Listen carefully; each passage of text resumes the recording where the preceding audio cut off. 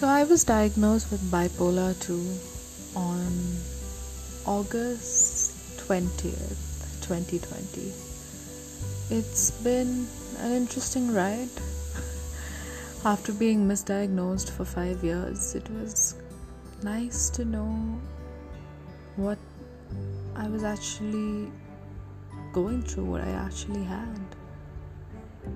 And therefore, I thought of creating this podcast just to talk to you guys about my journey and about what I'm going through, about what I do go through, and hopefully we can create a small community of our own here. One that supports one another and loves one another despite everything.